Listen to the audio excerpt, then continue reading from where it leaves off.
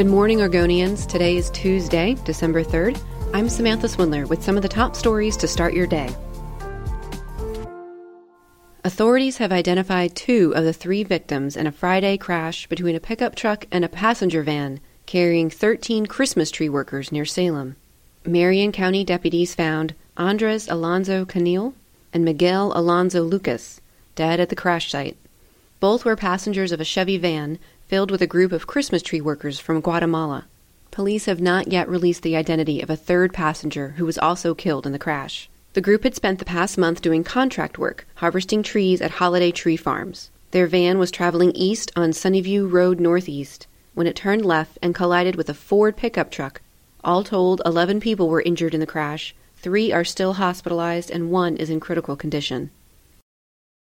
An Oregon judge has overturned the manslaughter conviction against the boyfriend of a teen whose body was found nearly 20 years ago. The judge ruled that the Oregon State Police Crime Lab failed to disclose that it had found another man's DNA on the girl's shoe. That information could have led the jury to acquit Nicholas McGuffin in Leah Freeman's death. McGuffin has always maintained his innocence. No physical evidence linked him to the crime. He has served 9 years of a 10-year sentence and is due to be released next summer. Leah Freeman vanished in 2000 after leaving a friend's house. Her body was discovered 5 weeks later down a steep embankment. She was 15 years old. Her boyfriend at the time was McGuffin, then 18.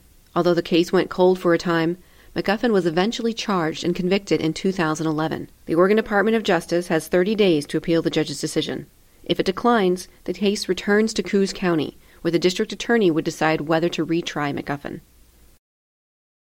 Singer Alanis Morissette is celebrating 25 years of her album Jagged Little Pill with a 31-stop tour in 2020. And she'll be starting that tour in the Portland area. Garbage and Liz Phair will join her on the tour. Her first stop is Sunlight Supply Amphitheater on June 2nd. That's technically in Ridgefield, Washington, although Morissette's own website identifies the arena as being in Portland. It's close enough, we'll take it. Pre-sale for tour tickets starts December 10th. And general ticket sales begin December 13th.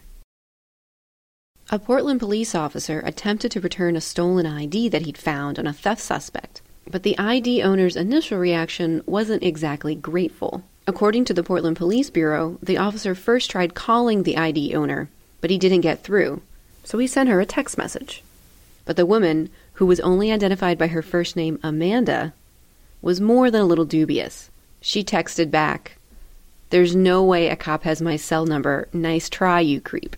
Turns out it really was a police officer. He sent her a bit of selfie evidence, a photo of himself holding her ID. Police say there have been recent scams that used real police officers' names and a faked caller ID to con unsuspecting victims into paying money for bail on a fake warrant.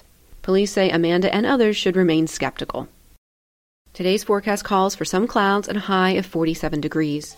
For more news, sports, and weather, pick up a copy of The Oregonian or go online to OregonLive.com.